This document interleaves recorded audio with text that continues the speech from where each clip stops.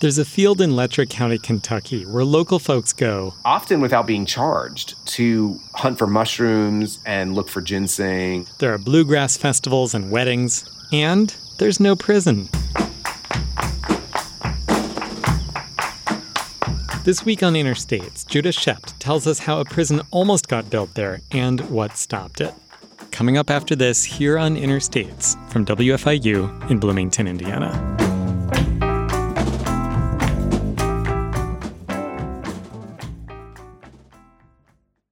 There's a spot in Letcher County, Kentucky, where you can drive up a winding road and get to a meadow. You feel like you're driving up a mountainside, because you are. And then, suddenly, it flattens out. It's super flat for hundreds of acres, and yet you're like close to these other peaks, you know? You're like in the middle of all these other peaks, and you're like, oh, this is really weird. It's like super flat up here. There's tall grass and flowers, birds, but also a kind of absence, because you're standing in a place that was once a mountain. In the 1980s, the couple who lived at the bottom of the mountain decided they needed money, so they brought in a coal company. And the coal company, as they do, removed the mountaintop to get to the coal. You probably know that mountaintop removal mining is incredibly destructive. And, you know, not to overstate it, but it's emotional, you know, to be on top of this space that's been subjected to really significant extractive violence. I know this story is starting to sound like another lament. More habitat lost, more streams polluted, more local communities devastated. But you know, it's always more complicated than just disaster and destruction. That strange flat meadow turned into a space for other things. In the decades since the top was taken off the mountain, the couple who owned it got creative. Just as a few examples, they'd hosted a couple of really major bluegrass concerts up there, like 6,000 person events. Like people would come and just camp up there. And so they had some bathroom facilities, and a Letcher County model airplane club had paved a runway up there to fly model airplanes. An adjacent landowner is also a master falconer. And so he flies his birds and hunts with his birds up there. And then lots of people from the county go there, often without being charged, to hunt for mushrooms and look for ginseng and, stuff like that. One thing that's not happening in that meadow, there's no prison getting built. This is the story of how that meadow came really close to hosting a prison and what it took to stop it. This is Interstates, by the way, from WFIU in Bloomington, Indiana. I'm Alex Chambers.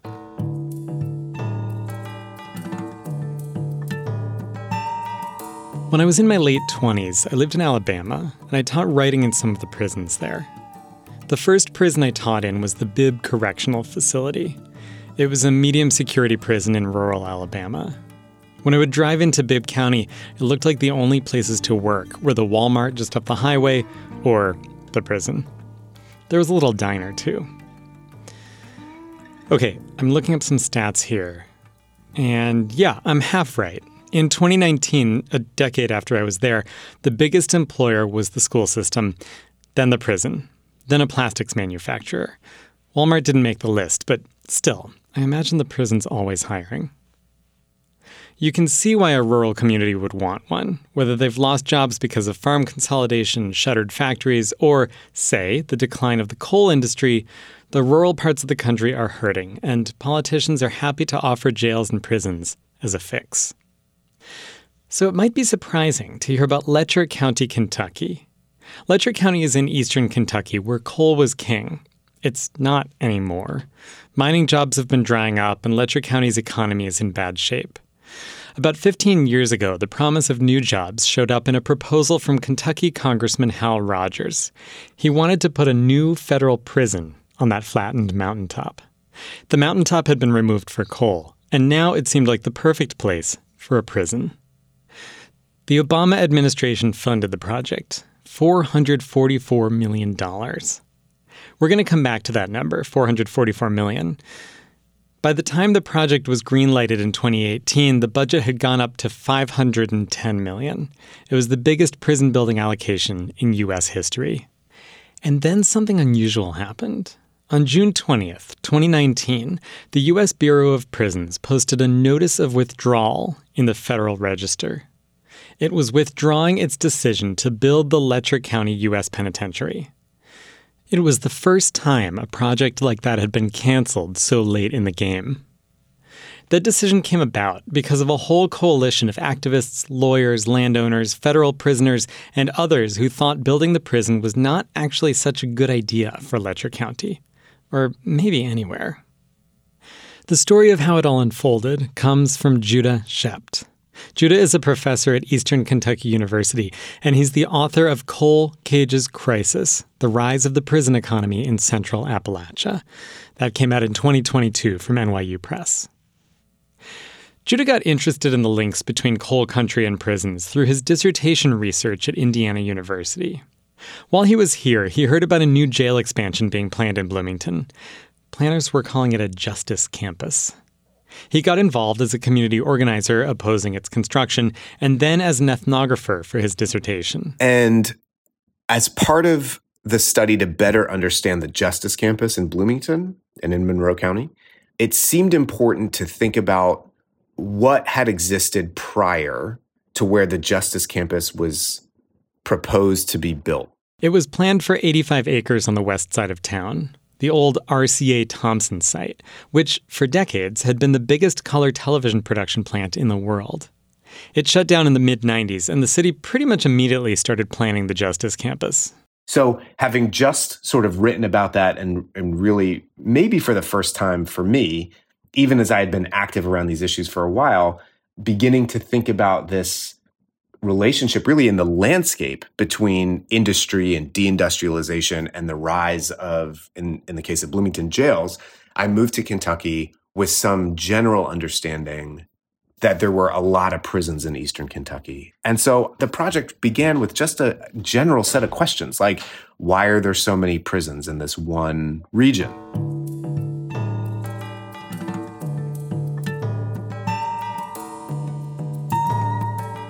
You know, it's hard to, almost impossible really, to ask those questions about our region in particular, Central Appalachia, and not be struck by the very visceral and visual practice of building prisons on mountaintop removal sites.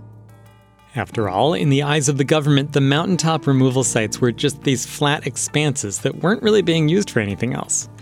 In a sense, those removed mountaintops created empty spaces on multiple levels.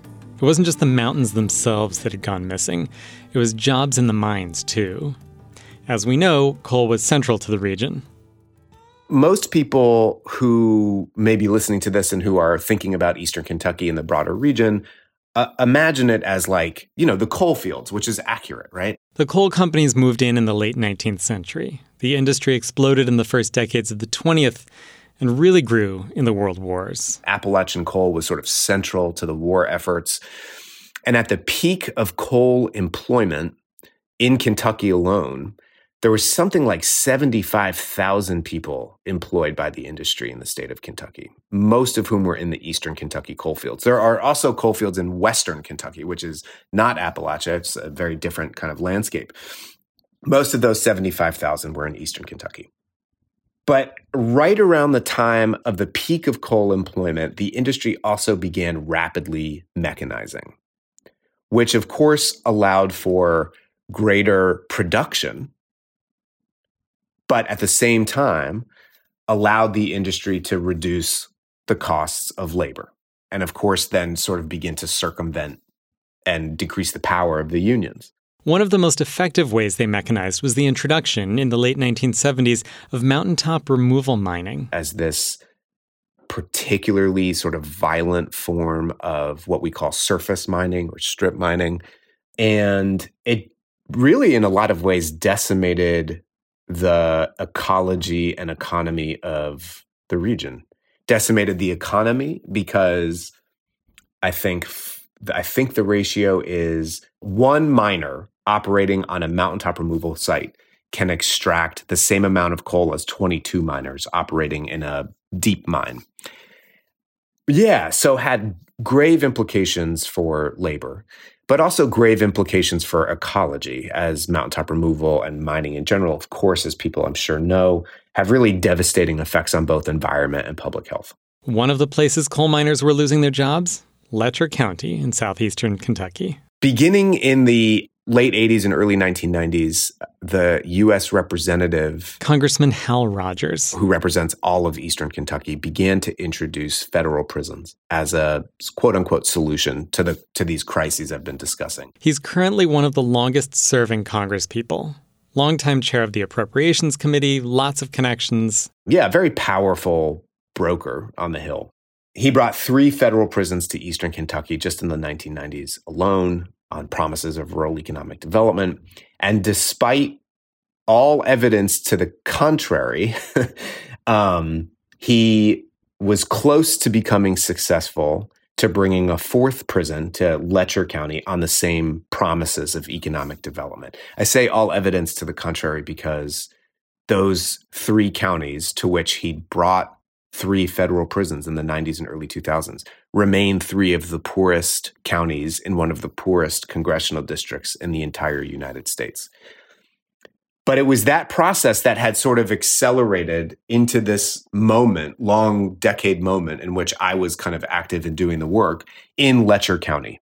But employment wasn't the only crisis in the region. If we think of a lack of jobs as a crisis of production, there was also a crisis of social reproduction, which basically just means how society keeps itself going. The thing is that the coal industry also, to some extent, floated lots of other things in these counties, right? It helped to float school systems and build out infrastructure like road building and water lines and things like that. And as the coal industry declined, particularly coal production, so too declined various sources of revenue on which these counties had relied. And the prisons came in not only as a way to imagine alternative employment futures, but also as a way to imagine and concretely plan for the ability to do very kind of like mundane things that all communities need, like update schools, extend water lines, renovate wastewater treatment plants, build and repave roads, like all kinds of that kind of stuff as well. And so that was also very much on the table in Letcher County, the ability of United States Penitentiary Letcher to resolve crises of unemployment and crises of social reproduction, i.e. the ability for Letcher County residents to even see a future for themselves in the county.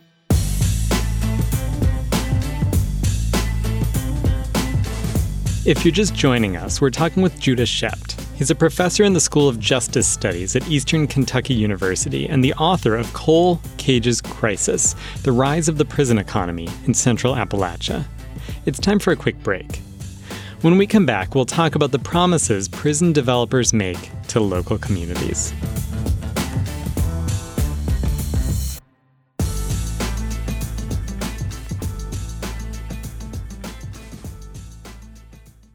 Interstate's Alex Chambers, welcome back. We're talking with Judah Schept about why the prison industry in Central Appalachia grew alongside the decline of the coal industry. One of the major challenges communities faced was that they were losing revenue. Not just the income from local jobs, also local taxes, which is what kept local schools going, and road maintenance and more.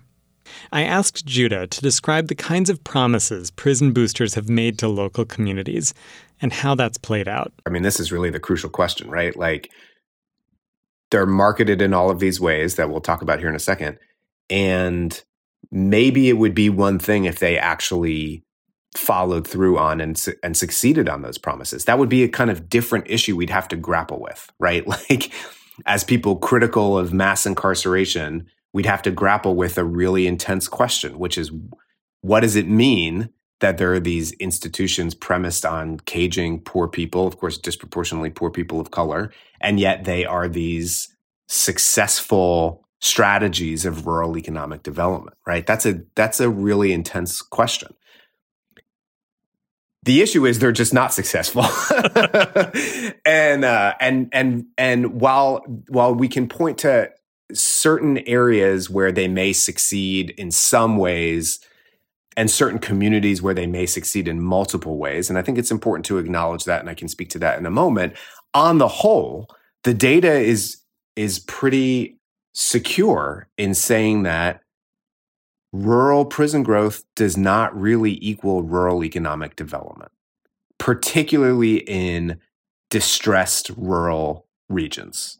And in some cases, it can further depress those economies. But that's not how it's presented on paper. The prison Hal Rogers wanted to build was a federal prison, and that offered a specific set of opportunities, like federal salaries. So part of the pitch from Hal Rogers and from his allies in Letcher County, a group called the Letcher Planning Commission, was that these would be $60,000 a year jobs, federal benefits, you retire with federal retirement, and that there would be something like 400 jobs coming to the county, stable jobs. And the effect of those 400 jobs ripples out. That means 400 people who work at United States Penitentiary Letcher who will be buying gas at local gas stations and paying local income taxes and shopping at local stores and buying food at local restaurants, sending their children to local schools, visiting local doctors. And as Judah spent time in the community, listening to people discuss the proposal, he saw them graft onto those promises a vision of being able to keep living there. Of course, people desperately want to stay where their families are and where they're born and raised, right? The idea of USP Letcher meant they could envision a future for themselves there. They could envision their health clinics staying open, their children being able to stay. The local school district responded in a way that I think is really telling. At various levels of the school district, both high school, vocational school, community college, they began to build out criminal justice and law enforcement tracks, including partnering with a 4-year university to offer a bachelor's degree and potentially a master's degree, all of which orbited around the promise of USP Letcher and the idea that they would be training the next generation of prison guards, right? So whereas a generation ago, they would be perhaps preparing people for jobs in the coal mines. Now, in the 2000s, even just as recently as a couple of years ago, the discourse was preparing the next generation of workers for jobs in the prison economy. Like the schools are creating new curriculum already based on this promise of a prison that hasn't come yet. And they started doing it back in 2012. Wow. I mean, that's the other thing that's wild about it, is that the process for citing USP Letcher really did not even begin to get a lot of momentum until about 2015.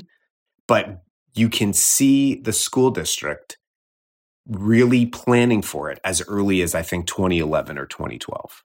Hiring people, building out a firing range and building a mock courtroom.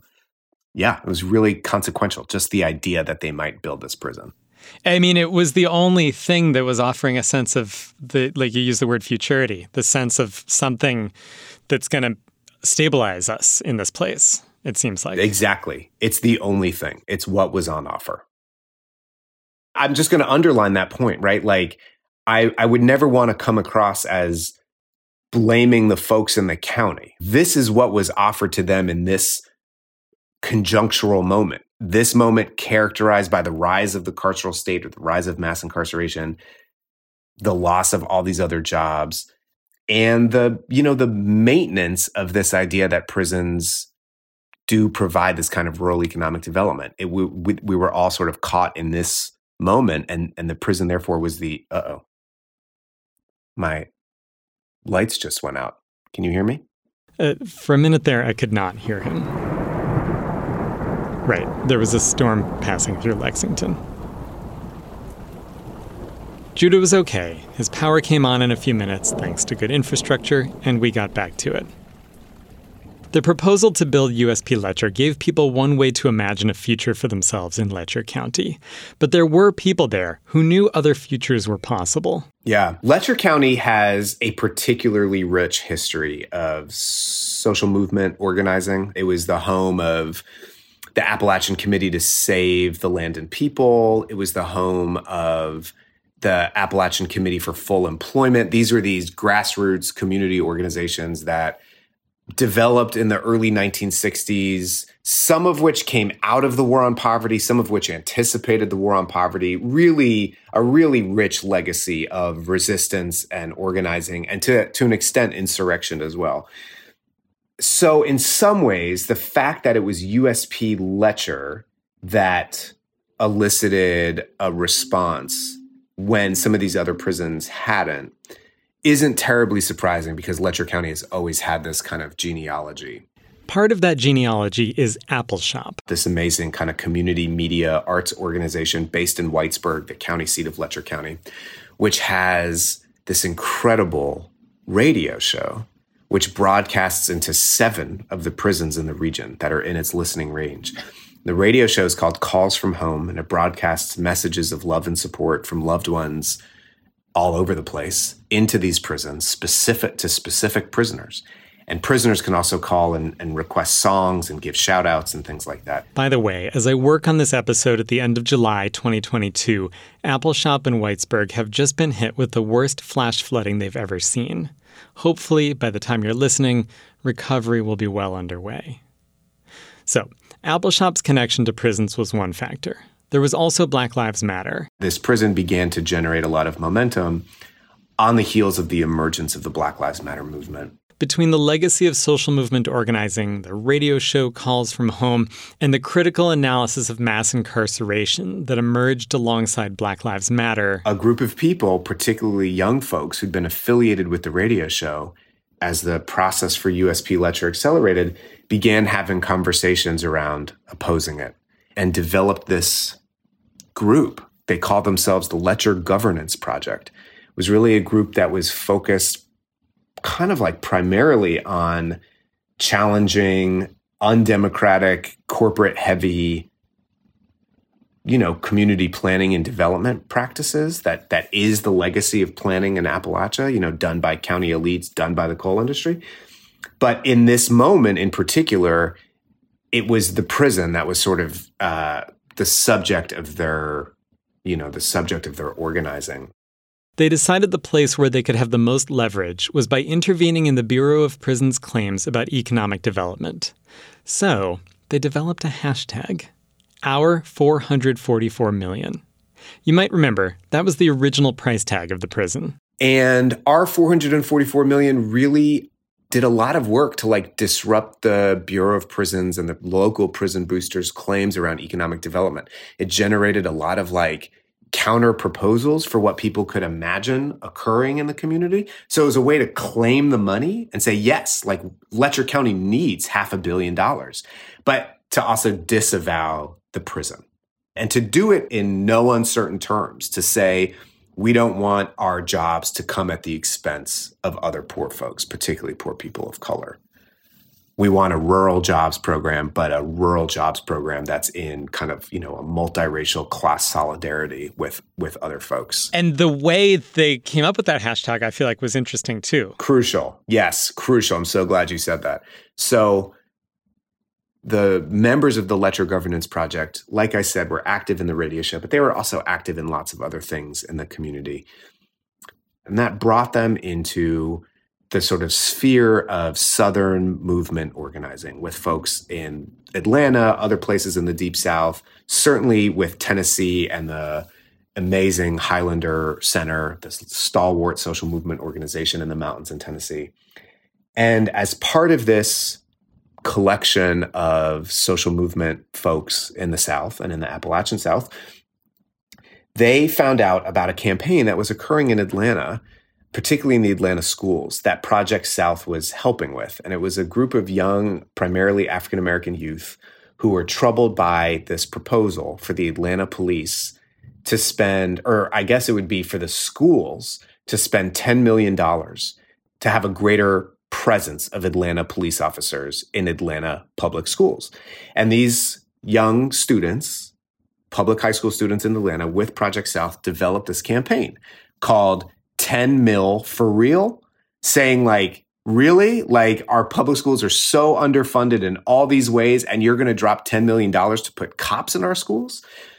And to hear the Letcher Governance Project folks talk about it, that framing really resonated for them. And so they had been having these conversations in Letcher County, but also were then influenced by this framing from other folks doing this incredible anti-police organizing in Atlanta. And they kind of like took that framing back to Eastern Kentucky and implemented it. And it really resonated. You could see it resonate on social media with the hashtag. I saw it resonate in the pages of the environmental impact statements, which was a part of the official environmental review process required under federal law to build a prison, but where there's this open comment period where the public can write in. And there were plenty of people who wrote in support of the prison, but there were tons of folks who wrote in opposition to it, many of whom would use our $444 million as the framework within which they opposed the prison and advocated for something different. So that was crucial. But there were also other parts of this coalition that came together. One was that falconer who lived adjacent to the land. Mitch Whitaker's land was part of the original rendering for USP Letcher. His grandfather had lived on that land too and had fought coal companies who wanted to take it. Whitaker saw his opposition to the prison taking the land as part of his grandfather's legacy. But who also rehabilitated injured birds of prey in his land and had this business as a falconer.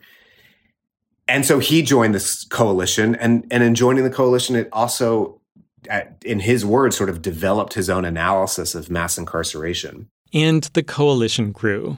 Local organizations, national environmental activists and attorneys who were concerned about the environmental effects on the county and the public health effects on the prisoners. Incarcerated people themselves joined too. But I want to remind you that this coalition had a big fight on their hands. They were up against the federal government and one of the most powerful people in Congress. Yes, exactly. It doesn't seem like a very hopeful project. Exactly. It doesn't seem hopeful at all. Especially because in April of 2018, the Bureau of Prisons handed down a record of decision to build the prison. That ended the environmental review process and moved the prison into the construction phase. So it looked like we had lost. I mean, it looked like this prison was going to be built. But then because of a whole lot of things, not the least of which was because of the delays of 4 or 5 years that the coalition had produced. During which time, the government changed. Remember, the Obama administration had given the go-ahead on the prison. Obama was no longer in office. It's now the middle of the Trump administration. Trump has somewhat different priorities. Also, the federal prison population has declined. Trump is trying to pass the First Step Act. Like, there are all these like weird contradictions happening at the like highest scales of this state. So we're in that moment. But also, as I alluded to before, the Abolitionist Law Center attorneys had been paving the way for a lawsuit. And so they filed a lawsuit. There was a local plaintiff, which was a group of mostly local residents who had filed as a nonprofit called the Friends of the Lily Cornet Woods and the North Fork River Watershed, basically a local environmental group. A lawsuit like that sort of needed a local plaintiff, and a bunch of people got together. So that was one plaintiff. And then Mitch joined the lawsuit, Mitch Whitaker, and federal prisoners. And this was a lawsuit against the Bureau of Prisons, pointing to the agency's sort of ignorance of all of the issues that we had raised during the process, but also pointing to a couple of other things which are crucial. One is that the Bureau of Prisons themselves had admitted in the pages of their environmental impact statement, had admitted that the prison would not have the economic development that they had once promised. That was due to lots of people writing in and pointing to the existing social science literature, and the Bureau was forced to admit it. But also in the lawsuit, pointing to the fact that the Department of Justice itself, under the Trump administration, had admitted that they don't need the prison. The federal prison population numbers had been declining. There was no need, even on their own terms, for the prison to be built. And it took some time, but after the lawsuit had been filed, after the prisoners were added to it, and then in the context of the DOJ and the Trump administration itself saying, yeah, we don't need this prison, we're going to withdraw the funding, the Bureau of Prisons was forced to sort of concede and withdraw its record of decision, effectively ending the prison. And that was a truly historic victory. It had never been done before. Never had a federal prison moved into the stage of construction and then not been built. And so it was truly, like I said, truly a historic victory for many people who were opposing it. How did it feel? Complicated. It felt complicated. It was a victory in the sense of defeating the prison, which was obviously that's the main campaign. The problem was that in the absence of the prison, there were no alternative proposals for anything. It was the prison or nothing. So on the heels of the defeat of the prison, it's not like there was some other proposal that Hal Rogers or anybody else had to fill its footprint or even to fill like some small part of its footprint. And so Letcher County remains in this stage of economic crisis. And so that felt like a win in some regard and a continued ongoing loss in another regard. That's because the U.S. jail and prison system works on multiple scales. So USP Letcher was a federal prison project. That's defeated, most likely. But right after it was defeated, like same calendar year, the state of Kentucky reopened a prison 100 miles north in Wheelwright, which we had mentioned before, which had been a private prison. It had been closed in 2012, and the state reopened it because of the bloated Kentucky state prison population. At the same time, county jails continue to open and grow in Eastern Kentucky as kind of like sources of revenue for local communities. This is all to say that as we sort of contributed to the defeat of the carceral state in this one fight in one corner of Eastern Kentucky at the scale of the federal government, it was expanding in these other areas. So that's like another way in which the otherwise kind of glee I would feel at defeating the prison has been somewhat tempered. So it's complicated. It is complicated. I think we should sit with that for a minute. Let's take a break.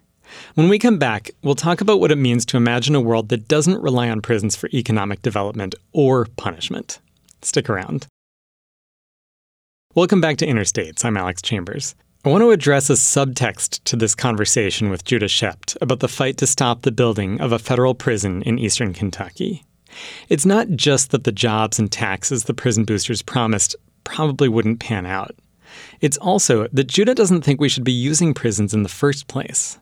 But if we don't have prisons, you might be thinking, then how do we deal with the harm some people inflict on other people?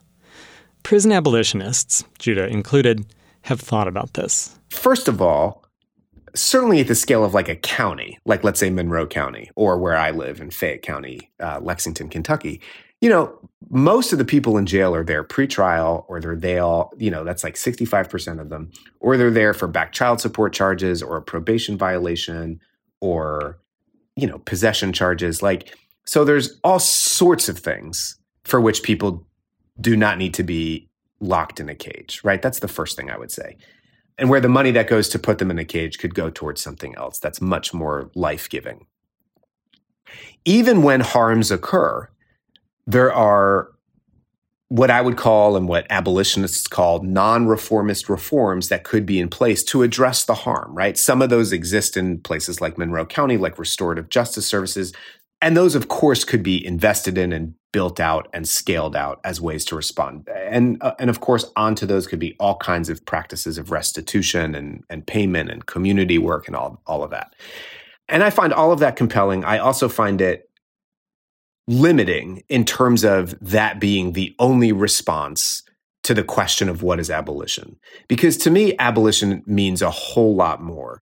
I just want to observe that everything that you just listed there is different approaches than prisons and jails as responses to interpersonal harm or something like that. It's all reactive. It's all reactive. Brilliant. Exactly. It's all responses at the level of the harm being done, which is, of course, we need to operate there, right? Of course, we need harms occur.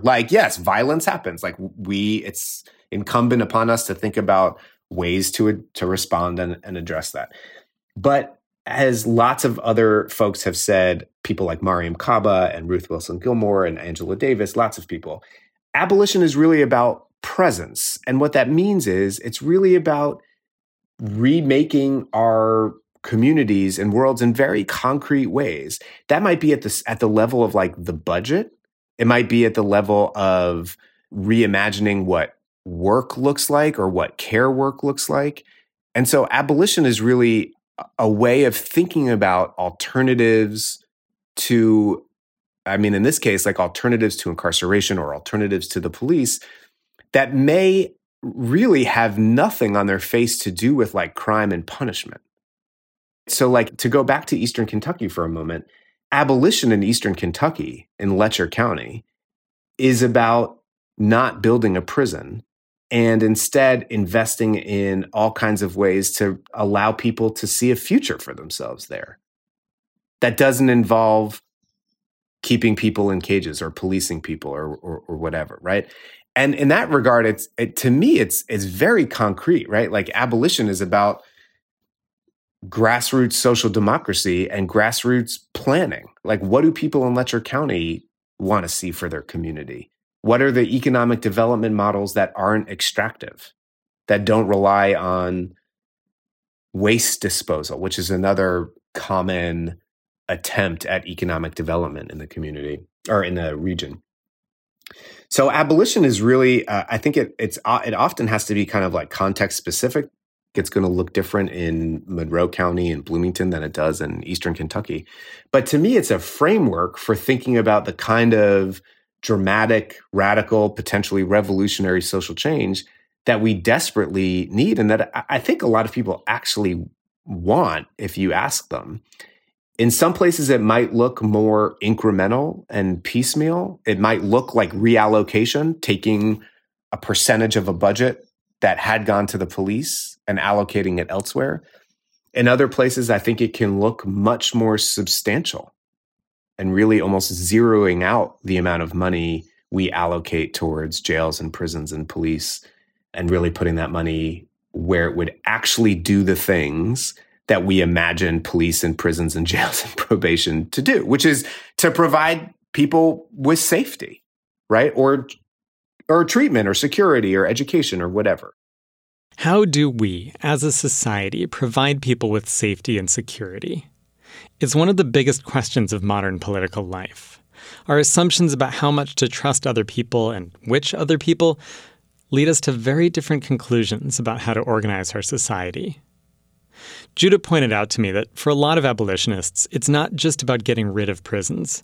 It's about rethinking our whole social system, education, the economy, how we think about race and gender, the works. But what I think is particularly important to retain about abolition, really crucial in some ways, about abolition generally and maybe abolition of the prison industrial complex specifically, is that it foregrounds the role of, let's say, cops in cages, more generally, of course, police, jails, prisons, courts, electronic monitoring, probation, parole, all of it, foregrounds all of that in our analysis and politics with respect to the state, and in particular, the way that the state has transformed itself, transformed its sort of capacities over the last 40 to 50 years.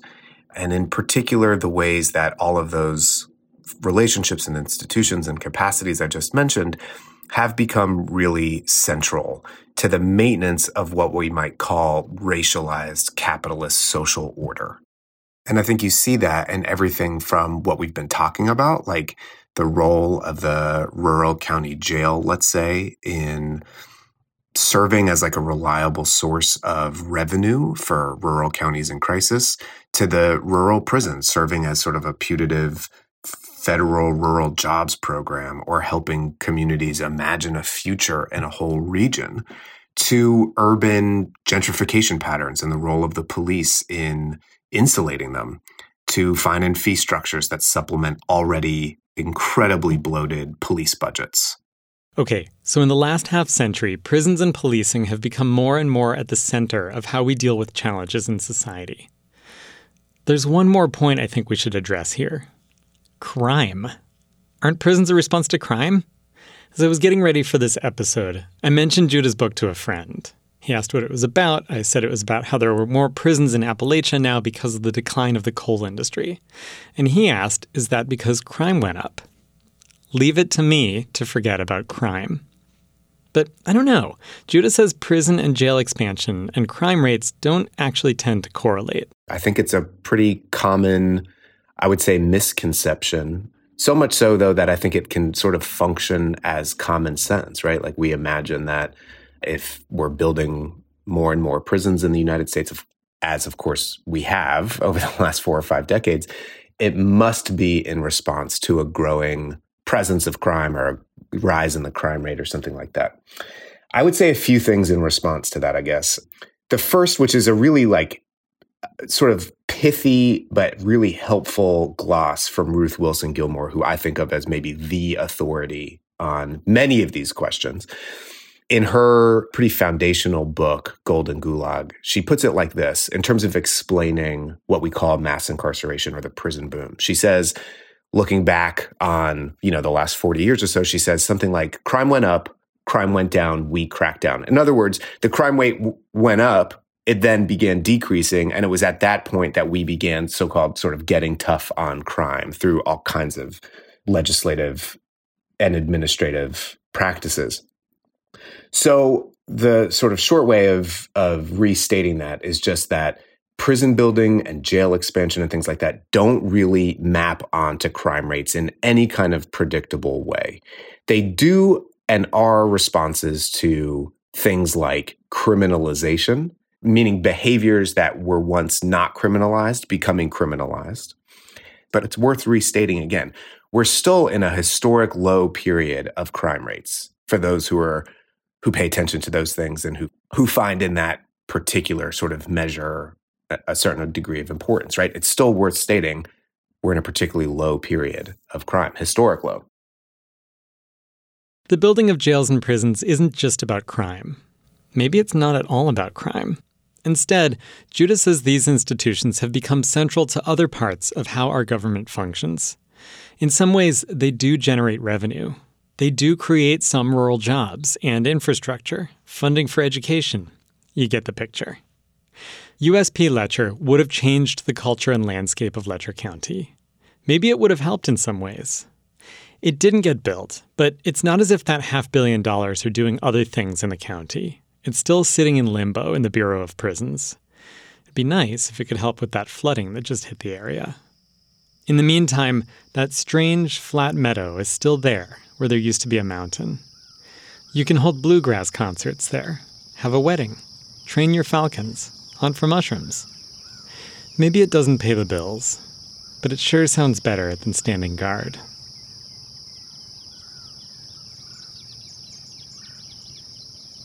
It's unlikely the Bureau of Prisons had it in for Mitch Whitaker and his falcons in particular, but I like to think he feels a small sense of triumph as his birds wheel around over the coneflower and milkweed. Even if the attempt to build a prison there was not personal. Even if it did not constitute what we have come to call a microaggression.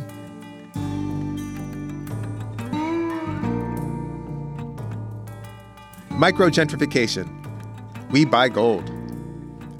You might have called it a microaggression or a macroaggression. When about a year ago, I was sitting on the far end of the porch stoop situation outside one of my beloved cafes, which shared the stoop with a pawn shop, I forget the name, in front of which I sat, or to the side of which I sat, where the sun was sneaking under the awning. And while I was blissed out, eyes closed, holding my 8-ounce coffee in my lap, bathing in vitamin D, all the tanks of my immunity being refilled, an employee at the pawn shop interrupted by saying, "Hey buddy, you don't scare me, but I'm afraid you might scare some of my customers, so I'm going to have to ask you to move on."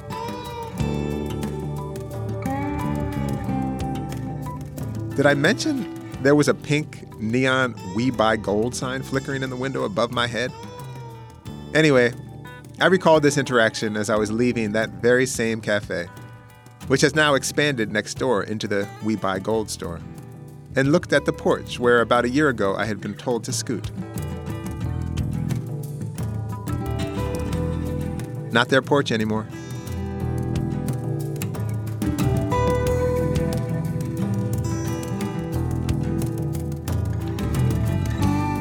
That was Ross Gay reading Microgentrification from his book, The Book of Delights.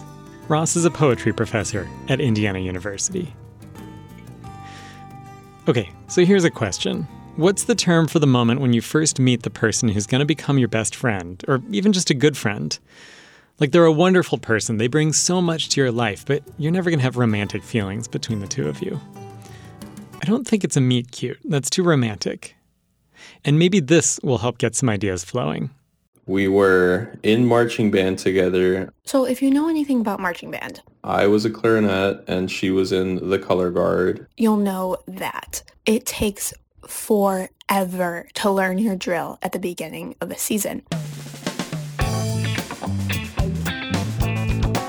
So that, on top of the fact that I was in fact standing on a prop for maybe the first minute and a half of the show, you can imagine how long I was just standing in one spot. I actually was in that spot for a day and a half, just awkwardly watching the band creep closer and closer to me, because what was happening was they were forming a line facing the backfield. And there was one part in the beginning of the show where I had to march in really small footsteps while she was standing straight in front of me. So I had to stare at her for probably like a good 15 to 20 seconds every single time that we ran that part of the show.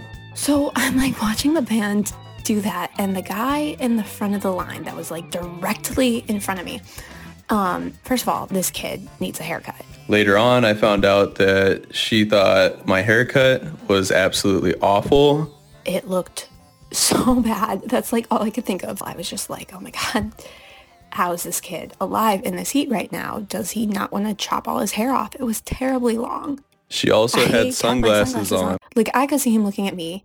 He couldn't see me looking at him. So I felt more awkward because she can see my eyes, but I can't see hers. It was just really awkward. I'm like, this kid needs a haircut. Why? It's so hot. I want to go home. I was just like, why am I doing this? This is my first year of marching band. Anyway, before school starts, but after band camp, we're having our, like, the band's picture taken, and this kid comes up to me and, like, introduces himself. So eventually I decided, well, I should at least go and ask this person their name.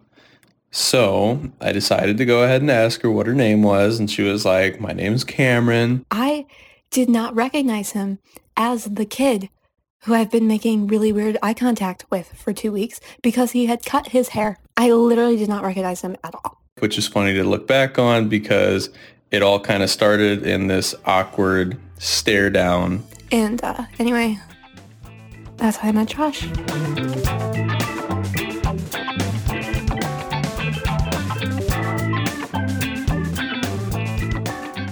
That was Cameron Moore and Josh Hogeworth. Cameron was a creative writing and journalism student at Indiana University when she produced that piece.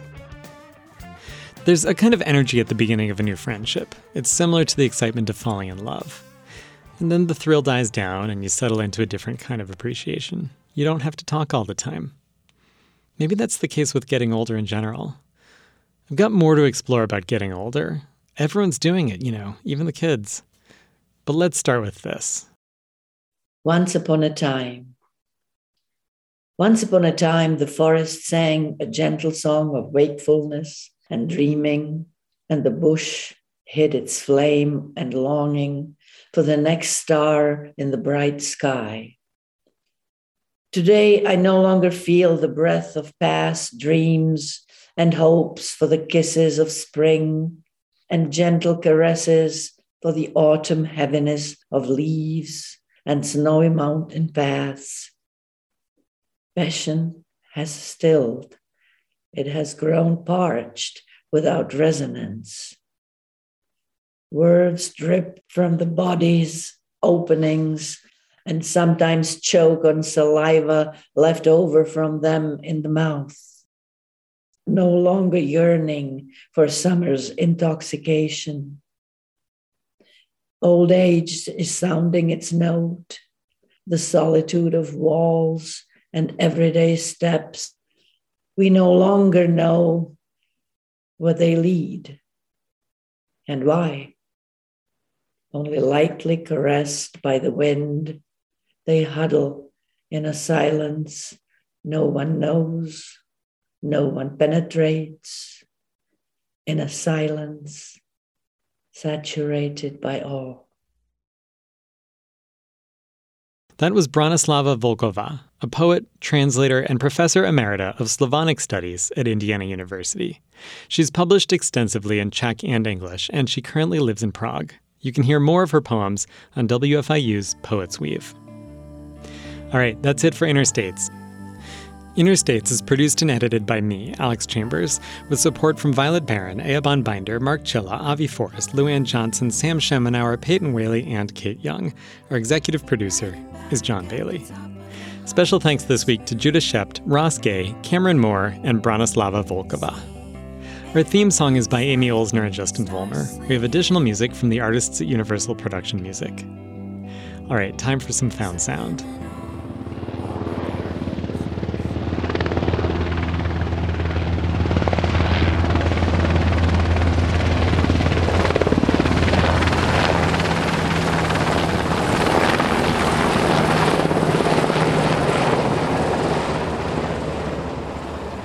You've been listening to a military helicopter on a summer evening. And I hope this episode helped to remind you that that sound is not inevitable. Until next week, I'm Alex Chambers. Thanks for listening.